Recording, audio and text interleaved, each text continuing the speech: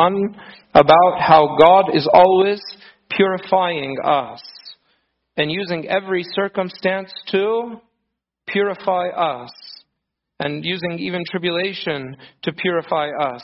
And this person said something along the lines of, "Ana khalas, I don't need to be purified anymore. I'm not that bad." That was the quote. I am not that bad. And I didn't know how to respond to this. I'm not that bad. And no one's bad, no one's out there killing people, but this idea that I'm not that bad, although maybe it has an element of truth, we're not like killers and murderers, but it's a very, very, very, very, very dangerous thought. It's a very dangerous thought. And it's actually very contrary to the teaching of the church. If one considers themselves not that bad, they might consider themselves righteous. And our Lord did not come to call the righteous. And when we say things like this, it's like in essence saying we have no need for a Savior. Right now we're studying the book of Romans in our Bible study, and St. Paul, he makes it very clear, there is no one who is righteous, not the Gentile, not the Jew. Everyone, he says in Romans 3, he says, all have sinned and fall short of the glory of God. So when one thinks they are not that bad, I wonder, then how do they pray in the Agbeya and call themselves the chief of sinners? Don't we call ourselves the chief of sinners? We say, who loves the righteous and has mercy on the sinners, of who I am chief. Tabentu bad? Well, not that. Then you're a chief sinner or not the chief sinner? All of us, we are the chief sinners. If we say things we are not that bad, I feel like we have become like the Pharisees.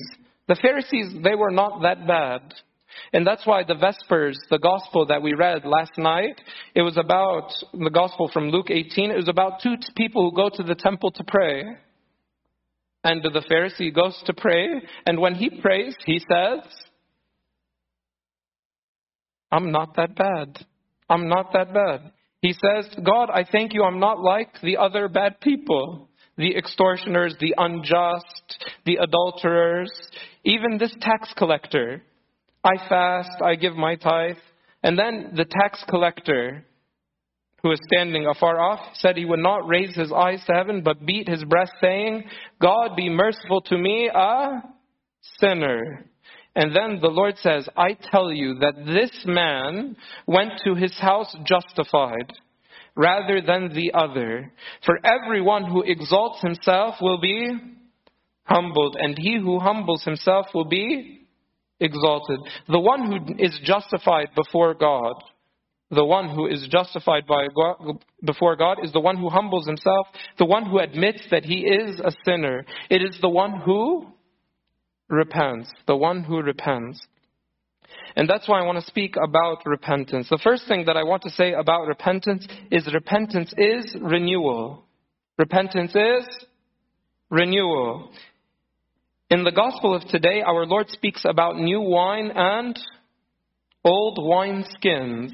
And he says no one puts new wine into old wine skins, or else the new wine will burst the wine skins and be spilled, and the wine skins will be ruined. When wine is new, there's a lot of chemistry going on in the new wine. And so there's fermentation and bubbles and hagat katir is going on. And so if you put this new stuff into an old brittle material, the old wineskin is going to become fragile. Like the old wineskin already endured, like maybe it became old because it was used before. So now it's become brittle. So now it can't withstand all the pressure and all the stretching and the enzymes and all the stuff that's going on in the winemaking process. So then the wineskin, the old wineskin, if you put new wine into it, it will break. And this is like a recipe for disaster. And this wine reminds me of another wine. It reminds me of the Eucharist. We cannot take something so holy, and put it into something old and defiled. The old, defiled body needs to be renewed first. It needs to be renewed first. And that's why new wine has to go into new wineskins. And if you look at the Greek words that are actually used in this passage, there's two Greek words that are used for the same English word for new. New wine uses the Greek word neos, and that word means something that was not there before, something that is new with respect to age. But when he refers to the wineskin, the new wineskin, he actually uses a different Greek word. He uses the Greek word kainos. That's my Greek side. And it means unused, unworn, or fresh. So this word shows us that the old wineskin can actually be renewed. It can be renewed. And how is the old wineskin renewed? How are we renewed? We are renewed in baptism. That's why you need to be baptized before you take the new wine. You take the baptism. And what's the second baptism is repentance. Repentance is renewal. It is refreshing. And that's why I think as a church, and me being the first, we need to be better at repentance and confession. Kullena. Because we keep trying to put new wine into the old wineskins. And this cannot work. And this is why we feel so frustrated in our spiritual life. We can't put new mind into an old mind. Like, we can't live new way and we have an old mind. How do we want to live according to a new way and we have an old mind? We need a new mind and a new body so that we can live according to the commandments of God. We can't simply continue with old ways. The new covenant, this is the cup of the new covenant. The new covenant needs a new response. And repentance is at the heart of repentance, the start of the gospel. Repent, for the kingdom of heaven is at hand. Repentance is change. Repentance is a new response. Repentance is a change of direction. So all of us, we need this renewal. That's why the psalmist, and what we pray so frequently in Psalm 50, we say, create in me a clean heart, O God, renew a right spirit within me. Without repentance, without renewal, we become nominal Christians. Nominal Christians. Nominal. Even worse, maybe I like the term, carnal Christians. Carnal Christians, that is an oxymoron. Like, it's two opposing things. Because you can't be carnal and be Christian. Yani St. Paul, he says, to be carnally minded is death. But to be spiritually minded is life and peace. He says because the carnal mind is enmity with God. Enmity against God. The carnal Christian cares more for their carnal pleasure than their spirituality. Carnal Christians prefer gluttony to fasting. Yani, just as an aside, I think one dangerous wave that is happening now in our church is no one fasts. And this is very dangerous. In a few years, هتشوف the repercussions of a church that loses this fruit, this spirit that loves fasting. Then will become carnal Christians. Well, carnal Christians, that doesn't exist. That's not a thing. It's not it can't happen. A carnal Christian prefers gluttony to fasting. A carnal Christian prefers lust to purity. A carnal Christian prefers comfort to asceticism. What is the solution? What's the solution? What's the solution? The solution is repentance. The solution is acknowledging these weaknesses and wanting to change. And that's why at the end of the gospel there is a very interesting verse that said, and no one having drunk old wine immediately desires new, for he says, the old is The old is better. Why would someone say the old is better? Why would someone say the old is better? The old is better if I don't understand what is new. We don't know what we don't know, so we are content with what we know. Yeah, we think something is good until we try something better. And then when we try something better, it's like, oh, that wasn't so. You go to one restaurant and then you try another restaurant and the other restaurant much better. Then you say, I'm never going back to that other one. Never again. That one was so bad. When you experience something new, it makes the other one, the old, seem worse. But if you've never tried the new, you're happy with the old. And I think many people, unfortunately, in this age, prefer to live in ignorance. And they don't know the beauty of living with God. They don't see the beauty of denying oneself. And so they give in to the lusts of the flesh. And this leads us to another reason why the old is better. The old is better because often we are deceived by the passions of the flesh. We're deceived by instant gratification. But then I want to give you like a test here and shufu which one you would choose. In Galatians chapter 5, Galatians 5 is famous for, what's in Galatians 5? Galatians 5 has the fruit of the Spirit. Before St. Paul speaks of the fruit of the Spirit, he talks about the works of the flesh to be carnal.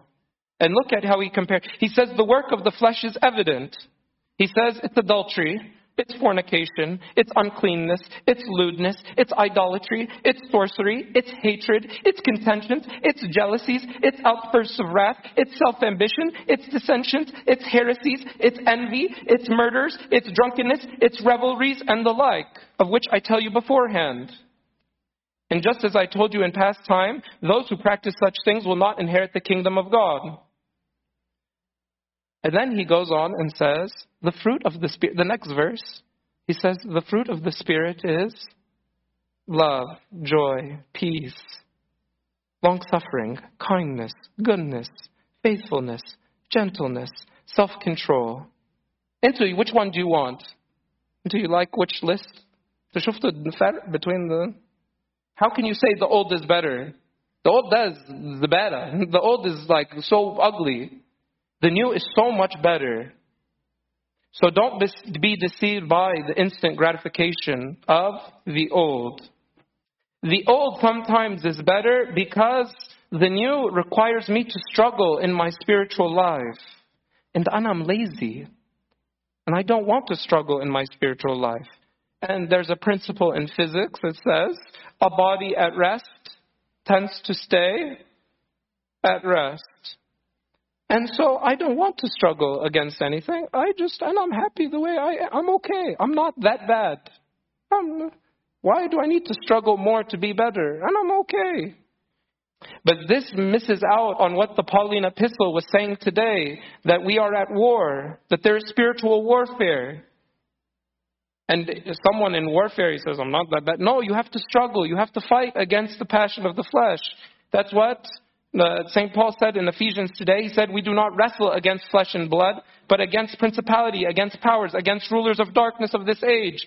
Until you guys realize we're at war, I'm okay. Do you want to struggle in the spiritual life? Or, it's okay. We'll just go through whatever. It's okay. Everybody else is doing it. One church father said, if you succumb to sin, repent before the Lord, ask for forgiveness, and rise to fight again, and do so until death. I'll say that again. If you succumb to sin, repent before the Lord, ask forgiveness, and rise to fight again, and so until death, and do so until death. Another reason times we think the old is better is I get discouraged in my spiritual life from this continual following. And this is why, like one church father, he said something so nice. He said, let no one despair of salvation because of the enormity of their sins. Sometimes I see myself as the worst person that ever existed. And if you can think of the mind that Matthew had and how he was despised and probably hated by everyone. He probably thought of himself as like the worst of the worst. But the worst of the worst is the one that Christ chose to be his disciple. So one church father said, let no one despair of salvation because of the enormity of their sins. Levi was changed from a publican to an apostle. He was changed from a tax collector to an apostle. Change is possible through repentance.